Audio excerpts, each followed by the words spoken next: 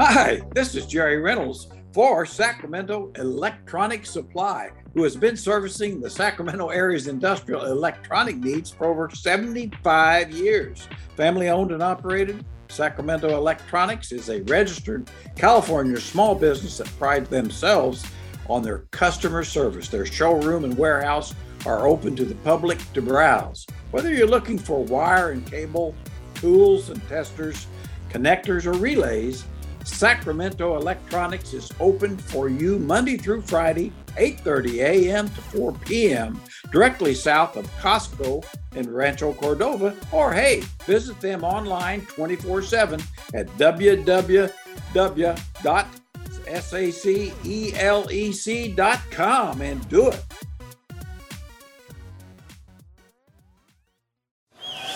Oh, another rebound in a crowd by the Brock Ness Monster. Ooh, that would be deja vu. Jim Bob Bowley, holy moly. How about the Tasmanian Slovenian with the stop, drop, and pop? Hippity hop to the King's Herald Barbershop. You're listening to the King's Herald Show, a bi-weekly NBA podcast that covers all the ups and downs, ins and outs of your one and only Sacramento Kings. As always, I'm your host, Will Griffith, and with me today, writer for the King's Herald, my co-host, Tony Zipteris. Tony, happy Monday. Thanks, Will. I've added 25 pounds of muscle, so it must be media day. He's a former Sacramento Kings head coach, GM and color analyst, general manager of a WNBA champion, Indiana Basketball Hall of Famer. He is the true pride of French Lick himself, Jerry Reynolds. Jerry, as always, it's an absolute pleasure to have you today. And just for your information, Tony, I'm exactly the same weight that I was when I came to Sacramento 37 years ago. Of course, I didn't have breasts then, but which I do now. But so there's that. Did you at least add a 3-point shot or something? Well, guys, it's we meet on Kings Media Day, officially marking the start of a new season. Training camp starts tomorrow. The hype has begun today. We've got some 30 questions that we're going to go over like we did last time, and some media day stuff to cover here at the end. But as you know it, we'll actually have basketball to discuss here the next time we talk.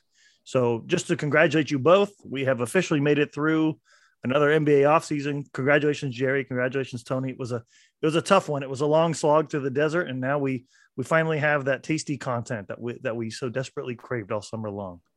Well, we're Warriors, and we proved it once again. That's right. I would have said Kings only because the team that we're talking about. I'll take Warriors today. I'll take Warriors. We're closer to Road Warriors than anything, but we're Road Warriors. So let's start with some of these 30 Qs before moving on to a little bit more relevant info today. So we obviously every year we during this downtime we have the writers at the King's Herald write some really amazing articles based on the most relevant questions coming into the season. We did this last time. You know the gist. We'll start off today with one that Tony wrote, actually, and I'll let Tony speak on it first, only so that he can better describe maybe what he wants to get out of this. Tony, Jerry, can the Kings get more out of Domantas Sabonis? Yeah, I think my premise for this question was just looking at the roster and who has upside, and maybe looking at Sabonis and what he did for the Kings, what he did for the Pacers, his age. And, we always talk about, can Davion Mitchell take a leap? Can De'Aaron Fox take a leap?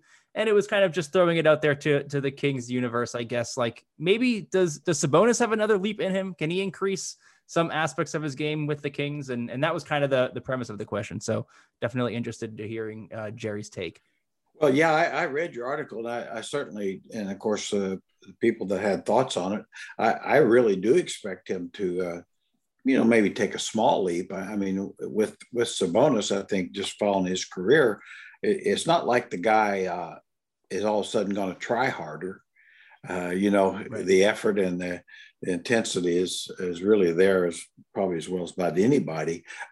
I guess my take would be, just starting the year with this team and knowing some of his teammates, of course, the new coach and all that, but I think he could be more productive. I don't necessarily look at it as a whole lot more scoring or rebounding, but maybe getting those 19 points on less, maybe a shot or two less. I mean, I think he could score more. I don't necessarily think that it would be in the Kings' best interest. I really believe that he, as a focal point of the offense, is really where he'll be most valuable. And, basically playing like he played last year, maybe, taking an open 20-footer now and then, making a few more up. That's about the only thing, I could see for him. I mean, obviously you'd like to see him become a more of a defensive factor. I don't expect that. I think the effort is the effort. He'll have that, but he's got some physical limitations that if he has to guard the rim, it's going to be not going to be good for the Kings. Jerry, do you expect the Sacramento Kings want Sabonis taking more shots this season than maybe he did at the end of last season or when he was with Indiana? Or is this something that the Kings are going to expect him to basically show up and do what he's always done? Yeah, I'd be surprised if they expect a lot more from him offensively. I'm not saying it just be by degrees, but I mean, when you look at Sabonis's all-star years, pretty much what he was, he's going to shoot 13 times and get 20 points.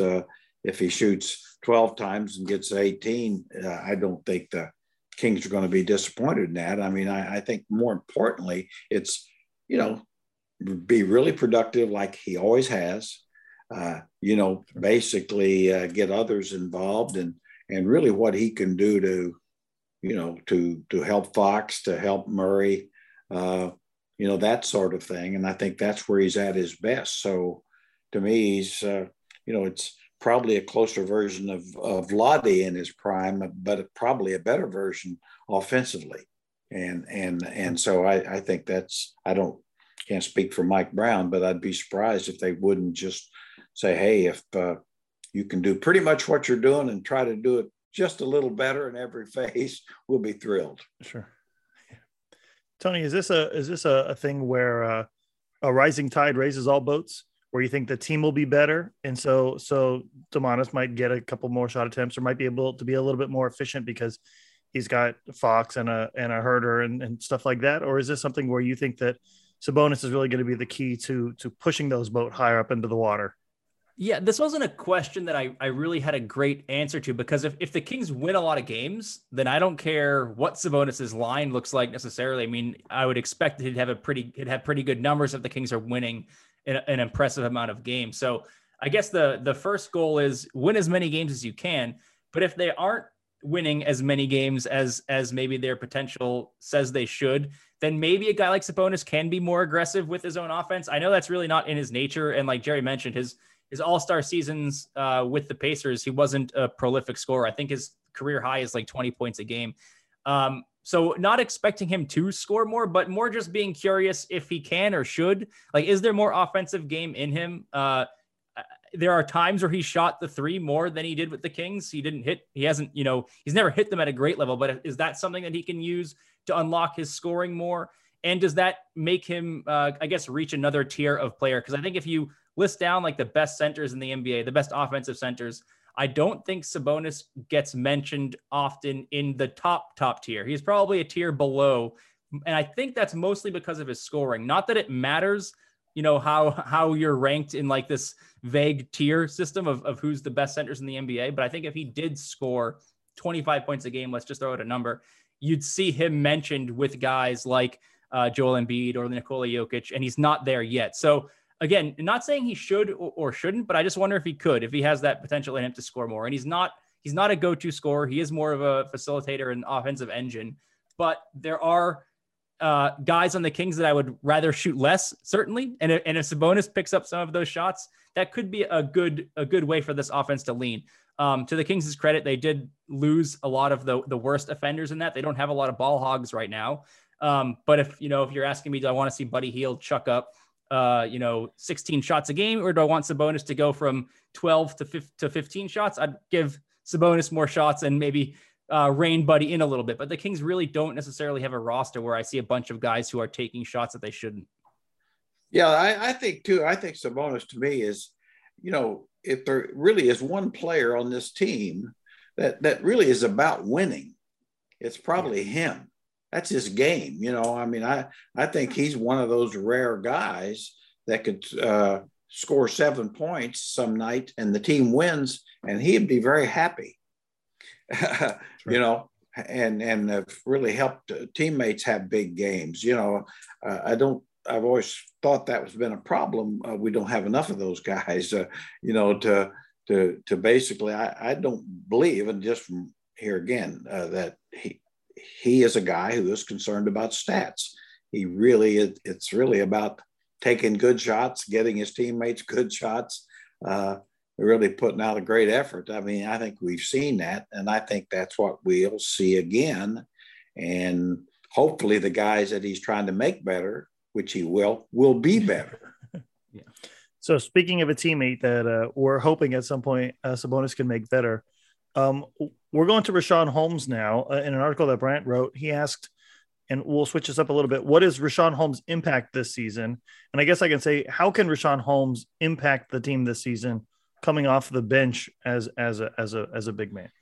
Well, I think if Richaun can get back, just to the level of that we know he can play, certainly as a reserve center and maybe some four. I think that's what we're all hoping for, is that maybe he could play some minutes there. One thing about Holmes is he'll rebound, he'll try to play defense, and we've seen him play reasonable defense on some wings. So I don't know what Coach Brown's thinking, but I'd sure like to see him trot him out there in the preseason with Sabonis some, just to see, because you'd like that lively athlete out there with him. And he's got that little funky 20-foot shot that he can make. So I've always said it's a little bit like it took Brad Miller a while to go ahead and shoot the corner three. He always had the range, but he just wouldn't do it. They had to make him. And I think Holmes could, he can make that shot. And sure, probably better than some of the guys we think are better shooters. And he'll be selective. The next time Richaun takes a really forced bad shot, probably the first time. And so I guess in a nutshell, I think the Kings need his athleticism and effort at Holmes' best. The liveliness that he does bring and the unselfishness that he does bring. So I just like to, hopefully he can find a role more than just backup center, because that's not very much. Yeah. To add some needless media day speculation, Jerry, to your discussion here, Richaun Holmes is listed as a forward this year, where last year and the year prior he was listed as a center. So it sounds like, not that they're tipping their hand to anything important, but to your point a little bit there, it sounds like the Kings are going to use him more on that 4 spot than what, like me included, many of us might expect. Tony, what do you think about Richaun Holmes' impact this season, especially if he's going to be a 4? Well, I think the biggest problem the Kings are going to have this season, I know I'm not the first person to mention this, everyone's talking about it, is their rim protection. And I think the best lineup the Kings can put out there from a rim protection standpoint is Sabonis and Holmes together. Now, will that totally tank your ability to have space on offense? I don't know. We'll have to see. But I think if you're, defense is a problem for this team. The best front court for defense, in my opinion, is Sabonis and Holmes. I guess Sabonis wouldn't be in that crew, but Sabonis has to play anyway. So it's really about who can protect the rim the best next to Sabonis. And I do think that is Richaun Holmes. He's also, in my opinion, quick enough to defend 4s. He's one of his best qualities as a defensive center is his ability to switch and guard on the perimeter. So I really have no questions about Sabonis and Holmes together defensively. It's really offensively. Can they get creative enough there to make the spacing work? But to me, Holmes is kind of a wild card. He had a really rough year last year. His off-court issues, the eye problems. I don't care what anybody says. Even if you're an NBA level player, going from never wearing goggles in your life to suddenly wearing goggles in the middle of the year has to be somewhat annoying or uncomfortable or weird. So he had a bad year and he has a lot to prove this season. If he's good, I think he raises the ceiling to the Kings a lot, because at least from my chair, my expectations are very questionable. I don't know what kind of impact he's going to have on the roster, but seeing the Kings be creative and thinking about his position is interesting. It's definitely interesting. Jerry, how important is rim protection this season for the Kings, and how can the Kings game plan around a roster that isn't necessarily built to protect the rim in the traditional sense of the word? that's a great question, and we've kind of touched on it a little bit. And my feeling is that that's a real weakness, and it's going to be. I mean, so in my mind is if you know it's going to be, then try to scheme otherwise. In other words, how can you protect the rim? The best way is don't let guys get to the rim. And I think that starts with the guard line. I've said I think a lot of it goes back to De'Aaron. I thought early last year, most of the year, even when Halliburton was here, that he and De'Aaron really just did not stay in front of guys well at all. And of course, Davion does. That's why I like to see him play a lot. But I think it starts there. I mean, you really have got to stay in front of guys and, protect the straight line drives and do more of that. Pick up the ball quicker or earlier. Let the 24-second clock help you. We didn't see hardly any of that. And I think that does help, because if you can make a team work just to get the ball in play a little bit, all of a sudden the clock works against them, and say more perimeter shots would be taken. So anyway, but that's where it'll start, because if the Kings think that all of a sudden the rim protection is going to solve itself with the current guys, then you're I don't know. That's just another form of masturbation, I would say, because but I do think they have enough athleticism and quickness on the wings and at the guard line to do a much better job there and in effect protect Sabonis, because he'll need their help on defense there at the rim, because he's going to get in foul trouble if those guys. Yeah. He's just simply going to get in foul trouble, and you need him to play 35 minutes a night. Mike Brown's been pretty effusive in his praise of De'Aaron Fox when he coached him prior to him going to Kentucky, and how Brown felt like he thought Fox was going to be an elite defender at the NBA level. Do you feel like, Jerry, that the time has passed where Fox can reach a level where he's an elite defender? Do the Kings even need him to be an elite defender in order to make this work? Or is this something where if he's just a positive defender or a neutral defender, the Kings will be much better off and they can live with him being just good at it? Well, if De'Aaron just becomes well above average, I think the Kings and Kings fans can be very pleased with that. Is he going to be an elite defender? Could he be? I think he has the athleticism for it, but I don't think there's any reason to believe that at this stage. I mean, you hope to be wrong, but if you're Coach Brown, I mean, maybe that's probably the biggest charge of his for his year is to get De'Aaron to play a consistent level of pressure defense, really putting pressure on the ball, using his quickness and speed to keep the ball under pressure, so to speak. So we'll see. As a Kings fan, and I think a lot of people would agree with me, we haven't seen it. We just haven't seen it on a consistent basis. You've seen flashes, and that's got to change. So I guess the short answer is, can he be an elite defender next year? Probably not. Can he be a much better defender, above average next year? Yes, I think he can. And I'd almost be surprised if he isn't. Tony, Anthony Slater wrote an article for The Athletic today in which he spoke with Mike Brown. And I've just, only because Jerry, you just kind of tipped me off to this, and I asked Jerry the question, but I found the quote while Jerry was talking here. He's talking about Fox and Mike Brown coaching him at Adidas Nation right before he went to Kentucky. And Brown's quote, which was from, I believe, today or yesterday when Slater wrote the article, said, "Watching him," meaning Fox, back then, coaching him back then, I thought he was going to be one of those guys who could change the landscape defensively," Brown said. "That's how tenacious and gifted he is.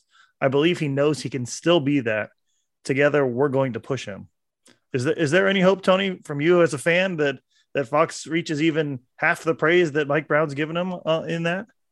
Half the praise, sure. I mean, coming out of Kentucky, I thought he was going to be a great defender too. I think that was part of his potential, was his quickness, his hands, his range on defense. That was part of the De'Aaron Fox prospect package. And it's been super disappointing. It's been more disappointing than his, three-point shot, more disappointing than his inconsistency offensively, more disappointing than really anything for De'Aaron Fox to me has been the defense. And to Jerry's point, he doesn't need to be like the best in the world.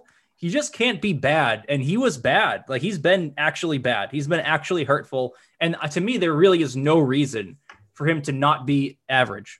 And yes, we need to see it first for us to, have any weight behind those words. But yeah, like, he can be an average defender in this league. And the fact that he's not is kind of embarrassing. I don't know why that's the case, but it just can't happen. He can't be bad again. And that's kind of, let's start there. And if he's not bad and he's average, then we'll get to Mike Brown's dream of him being like this game changer as a defender. Yeah, too, I think a lot of us would remember, at Kentucky is he and Monk together, obviously an outstanding guard line. And for most of the year, Monk was considered the better prospect. And people questioned whether De'Aaron could score enough. There were some real questions. And then, of course, as the year wound down and in the playoffs, then, of course, I thought, De'Aaron's stock rose tremendously.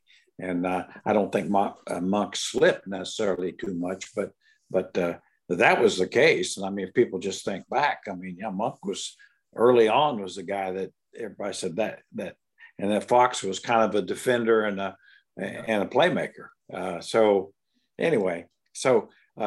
Calipari got him playing pretty hard about every night, but then, Cal got Cousins playing pretty hard every night. so I think Cal deserves more credit than sometimes he gets. I was just going to say, Jerry, that Cal made Willie Cauley-Stein look like a competent NBA person. Kembe Mutombo. Yeah. That I was going to say, that there again, that might be like Rick Adelman, winning 50 some games with with our guy, Chuck, the Chuckster, Chuck Hayes, Chuck Hayes, at center. I said, that Houston ought to build a statue to him right there for that reason alone. And so there's that. So we're on the topic of scheming here. We talked about Mike Brown and how he might scheme on the defensive end to help with rim protection. But Omar wrote an article earlier this month that talked about his question was, what will Mike Brown bring to the Kings schematically? Well, I think he's going to bring a lot of organization. I think Mike Brown knows what he wants to do. He's an experienced guy. He's been a head coach a couple of times. I mean, certainly he's won games. He's been with a championship team. So I like that. And I think that's, he's got, I don't think there's any doubt he's got in his mind what he wants to do, and he knows how to do it. Now, whether it all works, who knows? It's going to be a while, but I like that idea. I mean, he's coming into the Kings with an idea. He knows most of their personnel, and he's got an idea right now what he thinks will work. Now, we may get through preseason, and a lot of it may change, and that's the nature of it. But then he's also experienced enough to probably recognize that, thinking, well, I thought we could do this, but now we're going to have to do that. And so I like that. I mean, that's the part of experience. I mean, it's not all good. All experience ain't good, but it is experience. And so I just think having a guy like that is very confident in what he knows and how to teach it, I think that's a big step up. Tony, what do you expect from Mike Brown other than him bringing binders and binders and binders full of defensive scheming next season? Well, you referenced the Anthony Slater article in The Athletic where he interviewed Mike Brown, and I thought it was interesting that Mike Brown mentioned how he was kind of, I don't want to put words in his mouth, but he thought there was an over-reliance in the NBA about the high pick and roll right now and would like to work in a more interesting and less predictable offense, which I thought, that's obviously great to hear. It does seem like every offense in the NBA now runs one play for 80% of the game before they get interesting and try something else. So Mike Brown just realizing trends, and you should expect nothing less. He's an NBA head coach, so of course he should pick up on these things. But I guess that's kind of exciting to me. It is not such a reliance on the same play over and over again. But he is going to work the offense around Fox and Sabonis as he should. So I guess it's one of those things where they'll have to play it out and see who's performing and who isn't, because Alvin Gentry had some great ideas too. And Luke Walton would tell you that he had some great ideas too. And sometimes the execution isn't always there. So I do think Mike Brown has more weapons than those guys have or had. More options are good. And Mike Brown, to me, at this point, is saying all the right things. So now it's a matter of, will this team execute? Yeah. Jerry, would you expect go ahead, Jerry. No, go ahead. I was just going to say, no, you go, Jerry, you go. Okay. Well, yeah, the high pick and roll stuff. And obviously it's very, very successful and teams use it, but I do think it's been overdone. And I don't know that's the best way to use Sabonis and Fox either. So I think that's very encouraging. We'll see. But I think, and that's one thing about Mike's experience being around Steve Kerr, very, very creative offensive coach, and certainly had players that could play a lot of different ways. And I'm not saying that I don't see a lot of Steph Currys out there on the Kings roster, but I do think some of the creativity could come into play. And I like that. I mean, if for no other reason, I don't know if it improved the Kings, but not playing as much screen and roll, but I'm tired of seeing all of it. How's that? Jerry answered my question. We didn't even need to argue for the last 5 minutes about who was going next. Okay, so the next one here, we talked about Sabonis a little bit and what he can, if we can get more out of him. Tim wrote an article under the premise of, will De'Aaron Fox make a superstar leap this season? Do you guys feel like Fox has another gear that he can get to, maybe that at the end of last season, that run that he went on before getting injured? Do the Kings even need De'Aaron Fox? We answered this a little bit last time we went through these. Do you think Fox needs to make a superstar leap? Well, for the Kings to win or contend for the Western Conference, he needs to be a superstar. How's that? Sure. Now, my opinion is, it's like, I don't know how you make a superstar leap until you become a star. And I think he's yet, for a full year, has yet to prove that. He's proven he's got some really unique talents and could put up some really impressive stats and, at certain segments of the season, which some often are very meaningless. So I guess what I'm trying to say is, I'm not counting on him being a superstar. I would like for him to make the actual step to being a legitimate star and moving up into the upper echelon of starting point guards or scoring guards, however it plays out. And I think he certainly can do that. But I guess being an old curmudgeon, my idea of a superstar is pretty high level, or, I'm thinking of, 7 to 10 guys, maybe. and do I think he can, sure. I guess in short, do I think Fox can get to be in that 7 to 10 category? No, I don't. Tony, is De'Aaron Fox the next James Harden? Probably not. Probably doesn't have the shooting for that. I think, yeah, he can. I don't know. We've talked about Fox so much and his potential and what the Kings need out of him. I liked Monty McNair's answer today when he kind of mentioned, like, what do you want to see more of from the Kings this season? And he just said wins. And I that's kind of how I feel about the De'Aaron Fox conversation at this stage. It's like, he has the numbers most of the time.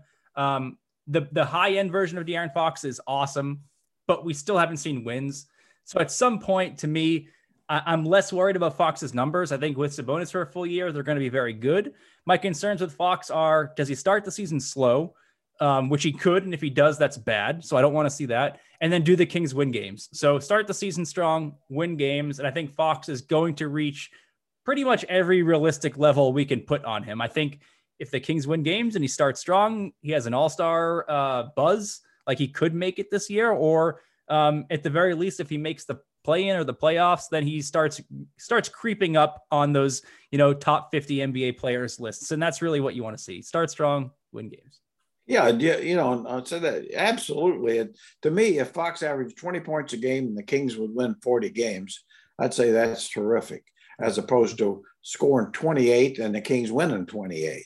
Yeah. And I think it's that time. And I don't know that all fans would agree with it, but I think a lot do. And I think it's more about being more productive and more valuable than it is overall stats. And I like, as Tony pointed out, I think once that happens, the recognition will be there, even with less stats. Yeah. Winning makes makes up for a lot of it, and the Kings just haven't won enough. And so that's where it is. W's and L's. Yeah, I agree with you, Jerry, that I would rather De'Aaron Fox be Mike Conley and the Kings go on the same run that the Memphis Grizzlies went on than him be, James Harden and end up right back in the lottery every single season.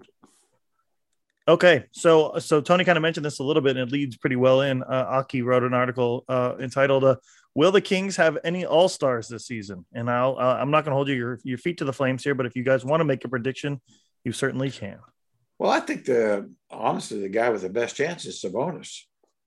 Partly because he's a big player, and there's so many talented wings and guards in the West. I just think just by nature of his position, and he'll have stats if he's healthy enough, and if the team were to surprise a little bit, and so I think he probably does have the best chance. Funny, what about you? I would say, the easy bet is no for an all-star, unfortunately. I do think they'll have representation in All-Star Weekend because Keegan Murray is going to make the Rising Stars game, so I'll give you that. But no, I don't know how you could safely or smartly predict an all-star for this team yet. Do they have two guys that could make it if things break right? Definitely. Like Fox and Sabonis have the talent if enough things break right, but I'm definitely not going to predict that in September. Tony, that you mentioned Keegan Murray being a part of All-Star Weekend, and a monkey paw just curled a finger closed, right? No. Yeah. If Keegan Murray does not make it, we have major problems. Major things went wrong. I guess I'll ask it this way, because I saw some discussion of this on Twitter too. Does the gentleman on an Eastern Conference team in Indiana who was traded for Domantas Sabonis, is there a chance that he makes an All-Star team this year? Well, I think he's got a chance, but I think it's a lot the same in some ways with Fox. Just the numbers. There's so many more established guards that Indiana would have to do really well and win. And I think their chances of winning probably aren't as good as the Kings. So I guess, so overall, I'd say his chances are not particularly good. Tony, if Tyrese Haliburton puts up gaudy stats and the Pacers are a high lottery team, do you think they give him an all-star nod just to really piss off Sacramento? I would believe they'd do that to us, Will. I think that's possible. I would put Haliburton in the same likelihood as anyone on the Kings. I do think this is a me problem. I still mentally have the East being worse than the West, and I'm not even sure if that's true anymore. But in my mind of watching the NBA, I feel like it's easier to make the All-Star game in the East. It's easier to make the play-in game in the East. And again, that might be false, but that's been true for so long that I can't get it out of my brain. So from that standpoint, I do think Haliburton has some opportunity to be interesting in that conference. Yeah, it's just so tough, when you look at of course, I think the East may be as good as the West, if not, it's maybe at the top. But when you look at the Trae Youngs and Harden and basically, there's a lot. Garland from Cleveland. There's some guys that just have to be on there, and then who knows, whether some young guys that may emerge as well. So, he could be one. I think Tyrese, I really kind of think he will be an all-star in his career. I just don't hardly see it this year. Okay, this is one on your guys' personal opinion here, specifically about whether or not it makes you happy. But Greg wrote this article entitled "Is the Play-in Enough?" And I'll say this from the perspective of: would a play-in appearance be enough of a step forward to make either of you two happy about the Kings' direction? I'll let Tony go first on that. Man. I think the Kings, the play-in can be enough. It won't. It's not always going to be enough. And I say that meaning if they back into it and no one else is trying and they make it, with 35 wins, 38 wins, then no, I don't think that's enough. But if they're in a race with someone and they've got to win games, and let's say, maybe they even finish over 500, they get 40 wins, then it's enough. So like every question, context matters. I think the nature of the play-in is you can make it 10 and have no one else try, and it really doesn't mean anything. But if you make it 10 and it's a legitimate race and teams are trying and the Kings win out, then yeah, I would consider that a good step. So it's a cop out of an answer, but I don't think it's really a yes or no question. I think you do need some context there. And I think too how so let's say you make the play, and I wouldn't necessarily be all thrilled, but yet if you really make a good account of yourself, like New Orleans did last year, uh, you know, uh, Atlanta struggled most year, but then they played extremely well in the play-in and advance. That type of thing. Now, if you make the play-in and get slapped around a little bit, then you probably wouldn't feel very good about it. So anyway, yeah. I mean, I got to be honest. It's like I'm just looking for anything. God Almighty, I don't need a lot right now. I just give me something. I think someone in the comments of Greg's article compared it to the Kings fans the last 16 years have been eating poop sandwiches, and now they're being offered a soggy cold quesadilla. And they're like, that's like an improvement enough that like you're happy to not be eating crap sandwiches, but it's also like in the context, a general person wouldn't really be happy about it. But like for Kings fans, it would be a massive upgrade. Yeah, I was going to say, it's kind of reminds me a little bit of an old story. A buddy of mine used to kind of be a little bit of a womanizer, and he had always his philosophy on stuff like that was GUE. He'd go to a bar and said, "Let's GUE," and I said, "What the hell are you talking about?" And to go ugly early. Said, it's best chance we got. That was, and I did not participate. I want you to know that. But anyway, yeah, at some point that's kind of how the playing would make you feel like you just kind of GUE, you just went ugly early. Yeah, there was definitely a time in my Kings fan life where I would have said, no, the play-in is not enough. Definitely not. It's got to be the playoffs. I need a 4-game series. And now, Jerry, you're right. Like at the training camp part of the season, I just want something. Give me anything to be excited about, to watch, and I'll be at least some level of happy, or happier than I am right now. I feel like I'm jaded enough, and being the tank guy here, I feel like I'm also like grumpy enough about some stuff in the last few years that like a championship will truly make me happy. Like I will like to be overjoyed, like a tear in my eye, feeling warm, fuzzy feelings, good chemicals hitting my brain. I got to win a championship. But like, is it enough for me to be like, yeah, I'll tune in next year? Or like, yeah, I guess I can continue to write about the Kings next year, or I can continue to talk to Jerry and Tony. Like a plan goes a long ways towards like, yeah, I can sit here and talk to Jerry and Tony for another year. If the Kings win 38 games and like get beaten up by a team in the second game of the play and stuff. But if they win 25 games and they're trying their hardest, it's going to be very, very hard next year. This next offseason will be absolutely ridiculously hard. We're going to have to change some things around here. Yeah, it will be tough for me, honestly. I don't, it's going to be, if the Kings were to, be the 28 to 30 win team or something like that, I'm just not sure. I'm just not sure. I'll always pull for him, but it might be like my dad in the Cubs years ago. He just got so he didn't listen to him every game. He still wanted them to win, but he said, I just can't do this every night. I just can't do it. And that's I may get to that if that's the case. This certainly isn't a Greek tragedy. We're not Sisyphus like pushing a rock up a hill. Like we're like doomed for all time to do it. Like we can stop pushing the rock up the hill at any time. And for 16 years now, every year I'm looking at that rock and I'm like, if I start pushing that rock, I better get it all the way up the hill. And every year it's been like, oh, why am I pushing this rock up the hill? And I do it. We continue to do it. But it is one of those things that it gets harder and harder every year. I get a little bit older, a little bit more jaded. Yeah, we just need a smaller hill and a smaller rock. That's all we're asking for.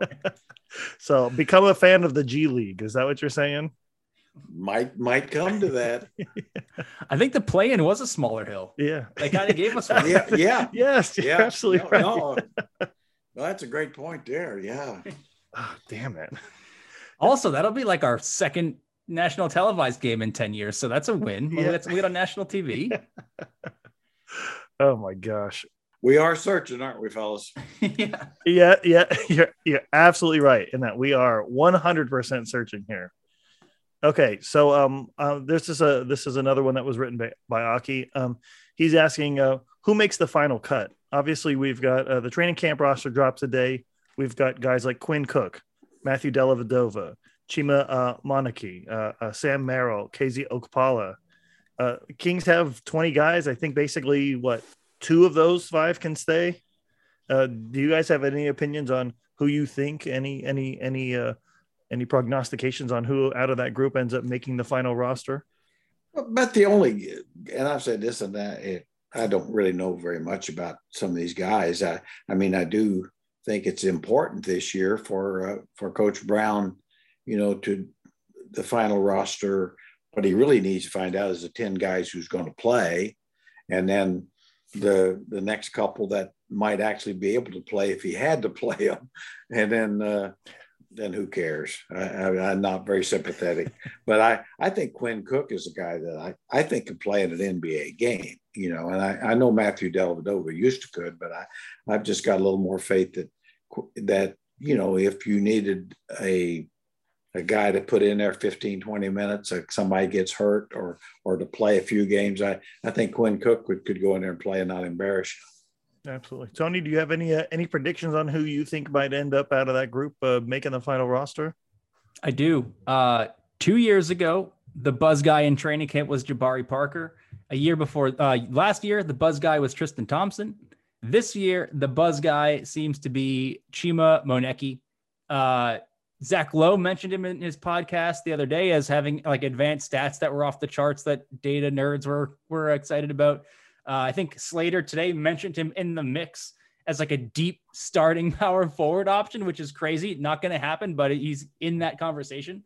And the words from him out of training camp are super encouraging and fun and interesting. So I'm going to throw out Chima as the guy I am rallying behind. He's the training camp buzz guy this year.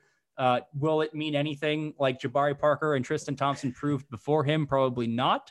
But it's one of those things in training camp that you get hyped up and rally behind. So that's what I'm doing this year for Chima. That's perfect media day content too, Tony. I think that's a perfect way of you're looking between lines and you're seeing patterns that may or may not be there.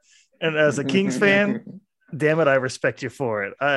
As soon as I can dump Jabari Parker out of my mind, as soon as he was gone from the Kings, he was never on the Kings. He just was gone. Yeah. We have so many of those buzz guys, so many of those different hype words and phrases that each season they drop. Last year, I think it was stacking wins, and the year before that, I don't know. Get rid of it. It's last year's hat. Throw it away. Well, too, that as you get into the practices and early preseason, there'll be the guy that, boy, he's looking great, and he is looking great. He's going to be this. He's going to, man, he ain't going to do jack squat, But you just don't know who it's going to be. That's going to. Jabari Parker was going to surprise a lot of people out of training camp 2 years ago. He was that guy. Ooh, what can we expect out of Jabari Parker? You expect nothing out of Jabari Parker. You expect exactly what you got, and that. That's great. Okay, so the last for this little round of questions, Brendan wrote a really good one. He asked, "What can we learn from preseason this year?" So Jerry, as a former coach, as a former GM, what are we looking at coming into the preseason? Because the next time we talk, half of preseason will be done. So one, what can we learn from preseason? What can we learn from these training camps? What are you expecting out of all this in the next 2 weeks? Well, I think probably for Coach Brown and his staff, what they would like to learn from the preseason is really be able to implement whatever improvements they're going to do defensively, set a tone, in other words, and to hopefully see that early on, and then decide, what at least our top 10 guys at some point. You want to start the season through preseason, at the end of preseason, with an idea. This is how we need to play offensively. These are the guys, and then probably you're going to find out some of it doesn't work. But with Coach Brown, obviously it's a new team, and a lot of the guys have been together, but he hadn't been together with them, and so there'll be some adjustments. But I think in the simple terms, you and then you want to find, who's going to make your roster. I think that's a lot less important, personally, than who's going to play. Who's going to play, and how are we going to play, and clearly going into the season, knowing that we've got problems and have had defensively, can we show that we can make some inroads during the preseason? And then who are our main guys and who are our reserves? And let's play some games and then find out just exactly where we were wrong. Yeah, absolutely. So, Tony, what do you expect from all this in the next 2 weeks? I don't know if I expect this, but this is what I'm looking for. Offense is going to be ugly in preseason. People are going to miss shots. Guys aren't going to run the right plays. That's fine. But defensive intensity, I feel like we should be able to see some of that right away if it's going to exist. Mike Brown has talked in every interview, every conference about intensity, culture, the things he's trying to bring from this team. I'm not saying you're going to see 48 minutes of great Kings defense every single preseason game, but I think we should see some level of effort and intensity that you can even see in the preseason. I feel like there should be, like, this team has been so embarrassing on defense.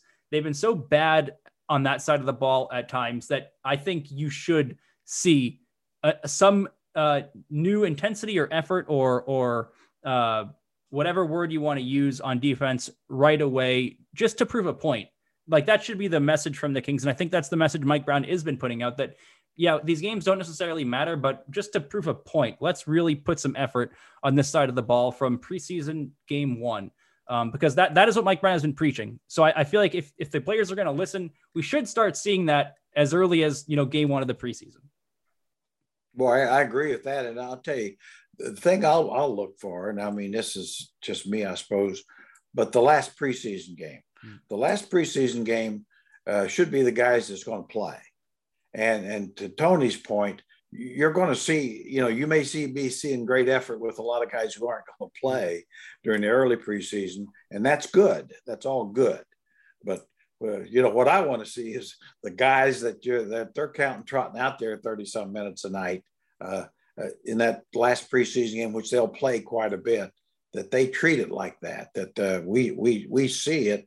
Like, okay, these guys looks like we're on to something. That's all. Yeah. Outside of injuries, what are you guys going to be concerned about if 2 weeks from now? What are the things that you guys are observing and looking for to really, something that would really, really make you nervous about the upcoming season? Is there anything specifically that you can name that you'd be like, if 2 weeks from now this is happening, rats need to jump off the boat because it's sinking? Well, there's obviously a few things. I mean, injury is number one, but let's say Keegan Murray really struggles in preseason, rookie that you're counting on quite a bit. De'Aaron doesn't seem like he's hitched up to the wagon. Well, no, I really don't think it's going to happen, but I'm just saying, because I always say the way I look at it, of course, I'm just how I am, but I say, yeah, the injury thing is such a key. And that's what I always say. The best thing happened, a lot of injuries to the other guys. That's what you're hoping for. Yeah. Tony, what about you? Is there anything that you're shaking in your boots about? Yeah, I mean, Jerry hit it. If injuries happen, they happen. I'm going to be bummed out, but what are you going to do about that? It's the opposite of the last question we just answered. If the defensive intensity isn't there at all, and Fox is still letting guys go right by him, and then Fox is, I don't know, doing what Fox has done the last few years at the beginning of the year, taking too many threes, not really taking it seriously, I'll be worried. I'll be a little concerned. Obviously, you wait for the full games before you make any massive judgments on anything, but yeah, you don't want to see Fox start slow.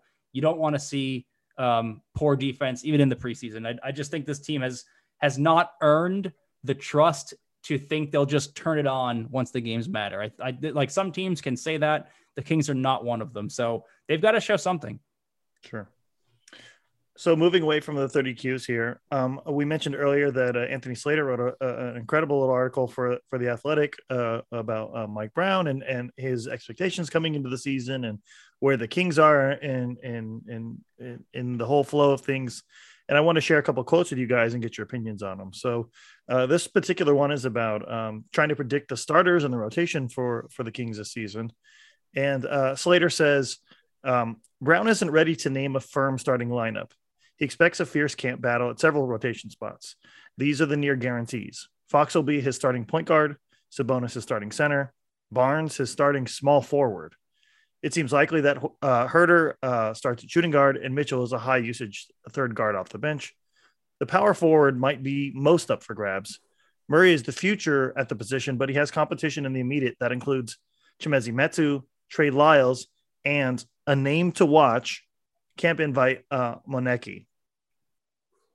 Jerry, I'm curious. Are you surprised at all that, and this could just be speculation from a writer, but would you be surprised at all if Keegan Murray doesn't start the first 10 or so games of the season? I don't think I'd be particularly surprised. I mean, he is a rookie. I'd like to believe, I'd certainly like for him to be good enough to go get that spot, but I don't necessarily think that would mean he can't be a top level player at all. Sure. But, I definitely think there's probably more competition for that spot. And of course, if it were me, I'd certainly have Rashawn Holmes in that discussion as well. But Trey Lyles and Metu, they're proven players. Keegan certainly, looks like he could be a star type guy in time. I think you just have to, one thing about it is I think with the Coach Brown, he does have some spots probably that are set, which is good. And then, he'll just have to let it play out. Cream will rise to the top if there is any cream. Sure. Tony, Keegan Murray's going into a roster battle with Chimezie Metu, Trey Lyles, and possibly Chima Moneke. If he doesn't come out on top of that battle, how are you feeling? I don't know. I thought Slater worded that interesting because I would think, from my view, that Keegan Murray's biggest competition in the starting lineup would be Harrison Barnes starting at the 4. Now, Slater slots him in at the 3 off the jump. That's interesting to me because I think you have enough guards and Herter can play the 3, in my opinion, that you could do something more interesting there where maybe it's Fox, Davion Mitchell for defense, Herter at the 3, Barnes at the 4, Sabonis at the 5. And then I'd say, okay, it's understandable that Keegan Murray couldn't beat out Harrison Barnes for that spot on day 1. I do think it would be disappointing, weird, interesting, strange, whatever word you want to use, if he actually is losing that spot to someone like Chimezie Metu or Trey Lyles or Moneke or Okpala or whoever Mike Brown puts in there. That would be weird. Cause for major concern? No, not yet. Maybe after a couple months, I'd be a little bit more weirded out and it would escalate from there. But I do think Barnes is sort of his main competition in the starting lineup, not those other guys. But who knows? Slater knows more than me. He talked to Mike Brown, so we'll see how it plays out. I do think too that I'd like to see really the approach during the preseason is to decide who your best players are. Don't worry so much about the positions, and sure. It's like Tony said there. I'm not at all sure that Harrison Barnes at this stage might be, and the Kings might be better with him at 4. And really, since you're not going to be great rim protectors, just score, have some shooters. Yeah. Put some shooters around Sabonis and all that. So, and I think that lineup may be the one that may not start, but may play the most, too. Sure. A lot of, Coach Brown's got a lot of ways he can go. And, and that's the real charge is you don't want to, kind of be 20 games into the season before he figures it out, and I know he doesn't want to do that.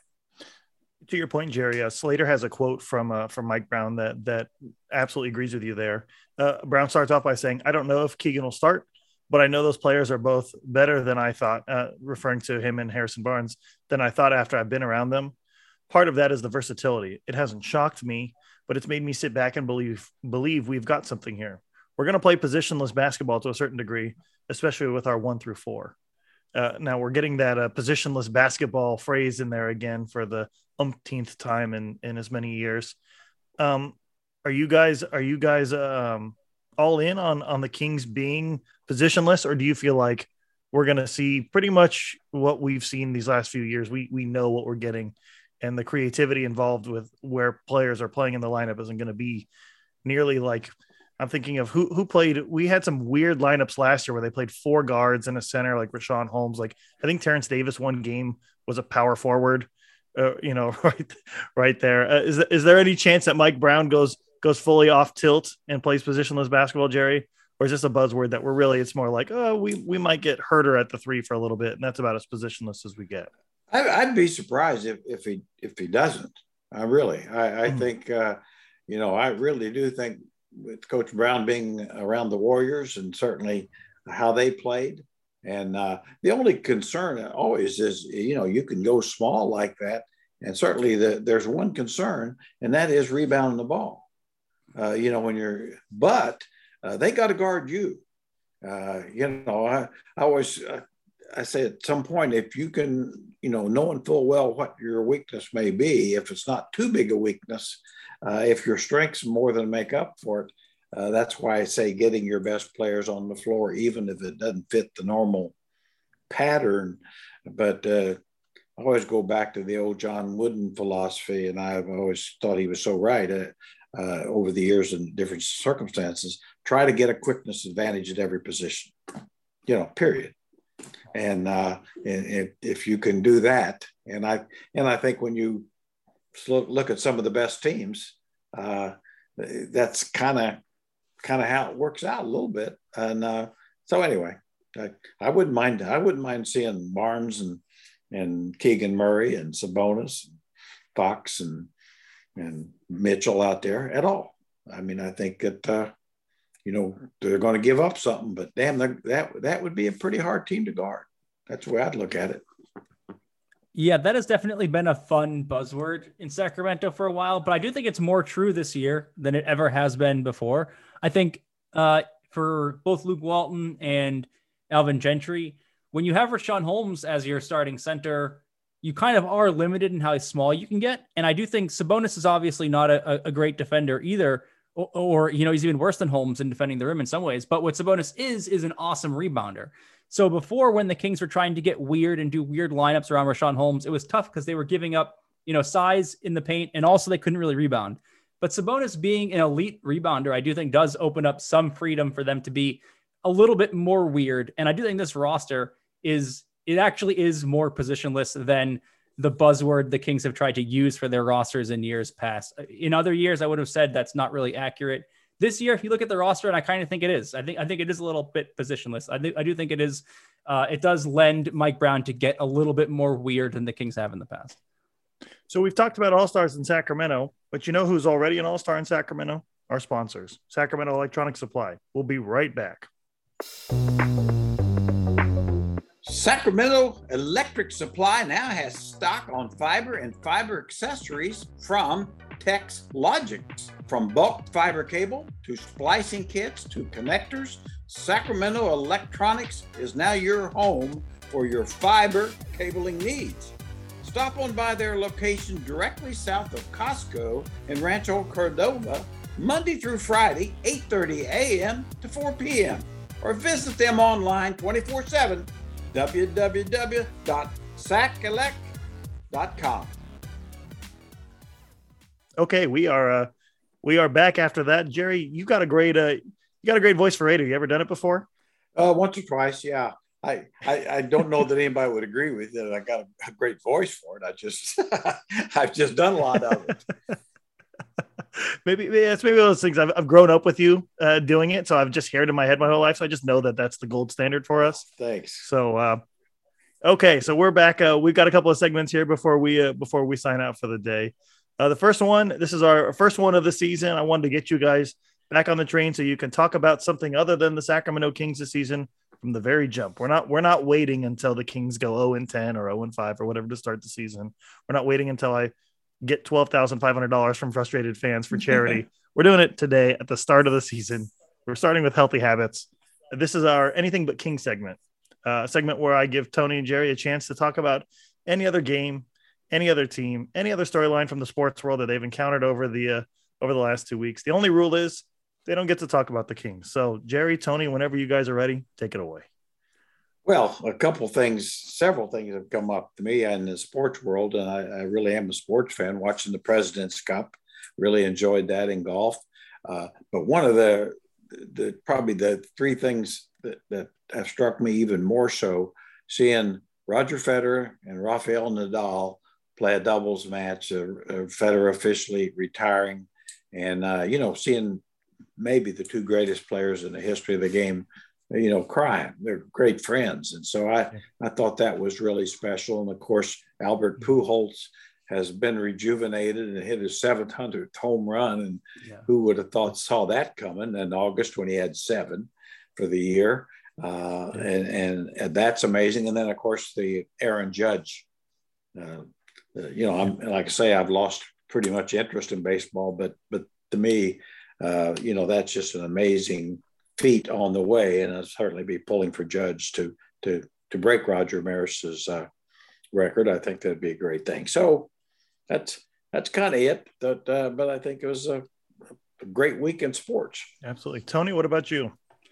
Yeah, these are my 5 weeks of pretending I'm an NFL fan before the NBA starts. So I've been enjoying that. I will say, if you listen to this podcast, I'm a Patriots fan. Their season has been very disappointing. I didn't think they'd be very good. They aren't very good. However, as soon as the Patriots game ended, I switched to the Dolphins and the Bills game, which was an awesome game.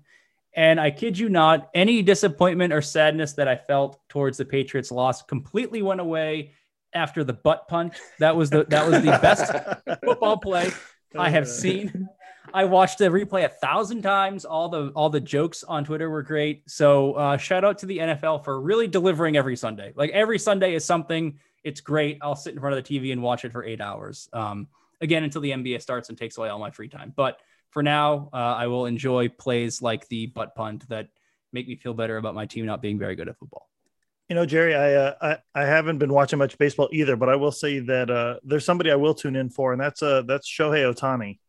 And that was another guy that this whole discussion, I work obviously in a place where there's a lot of discussion going around all the time. And one of the things that's always kind of being brought up is who's getting MVP? Is it Aaron Judge with his 60 plus home runs? We got 2 weeks. He might hit a couple more.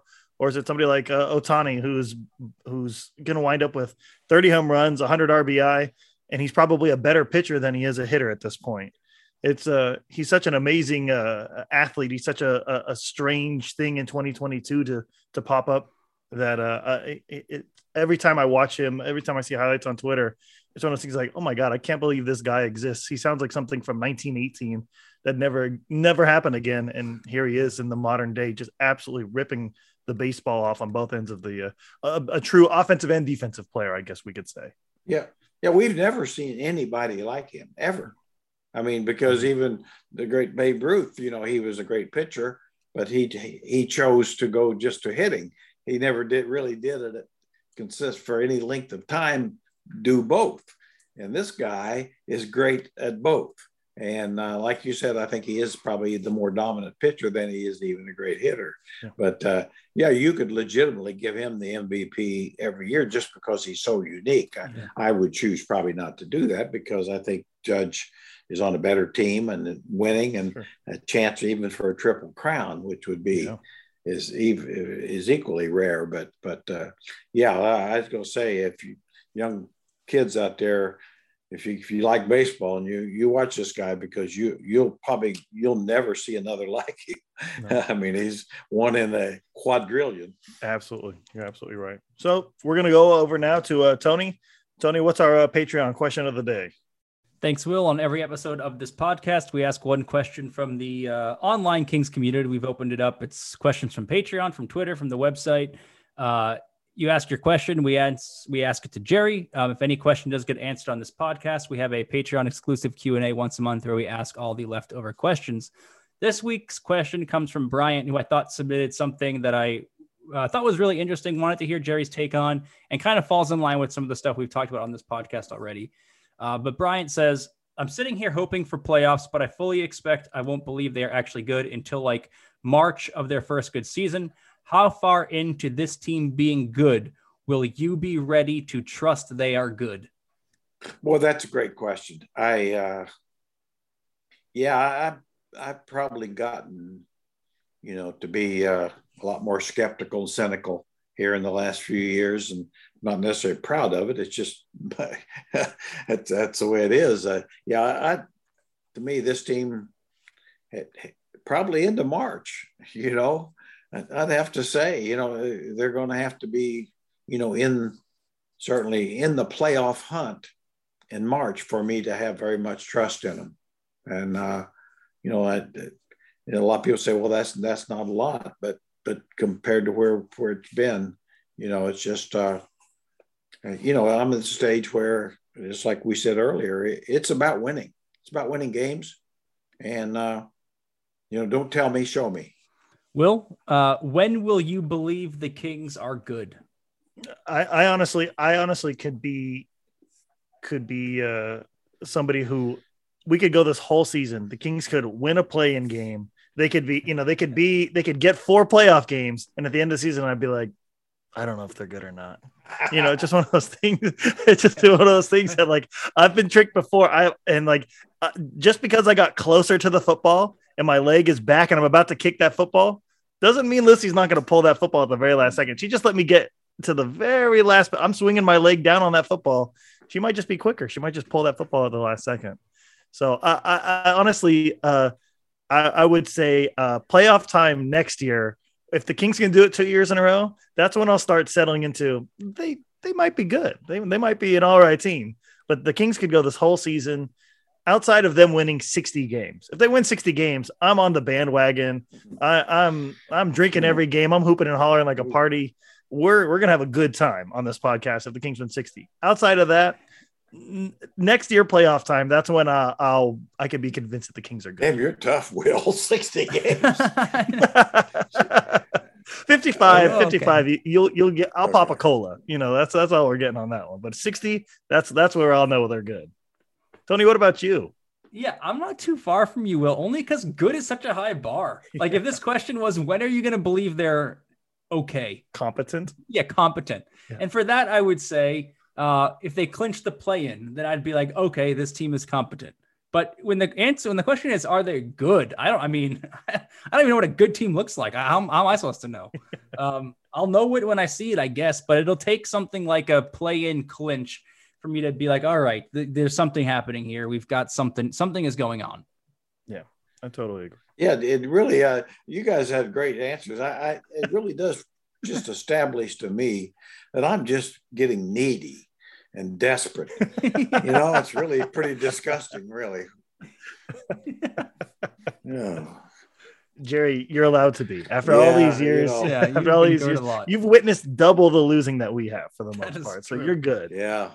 You're good. You've gone through this twice now, so you're fine. GUE, that's what I say. All right, Jerry, we're going over to you now for the Reynolds wrap up of the episode. Well, I think it's just an exciting time. Obviously, the season's starting. We know what we're going to hear. Everybody's looking good. I always love this time of year because every team feels like they're a lot better. I mean, we talked about earlier where there's always a couple that don't even want to be better, but for the most part, everybody is better and going to be really good until they start playing games. But it is exciting, and I think it's exciting to hear positive things, even if we know some of them won't turn out that way.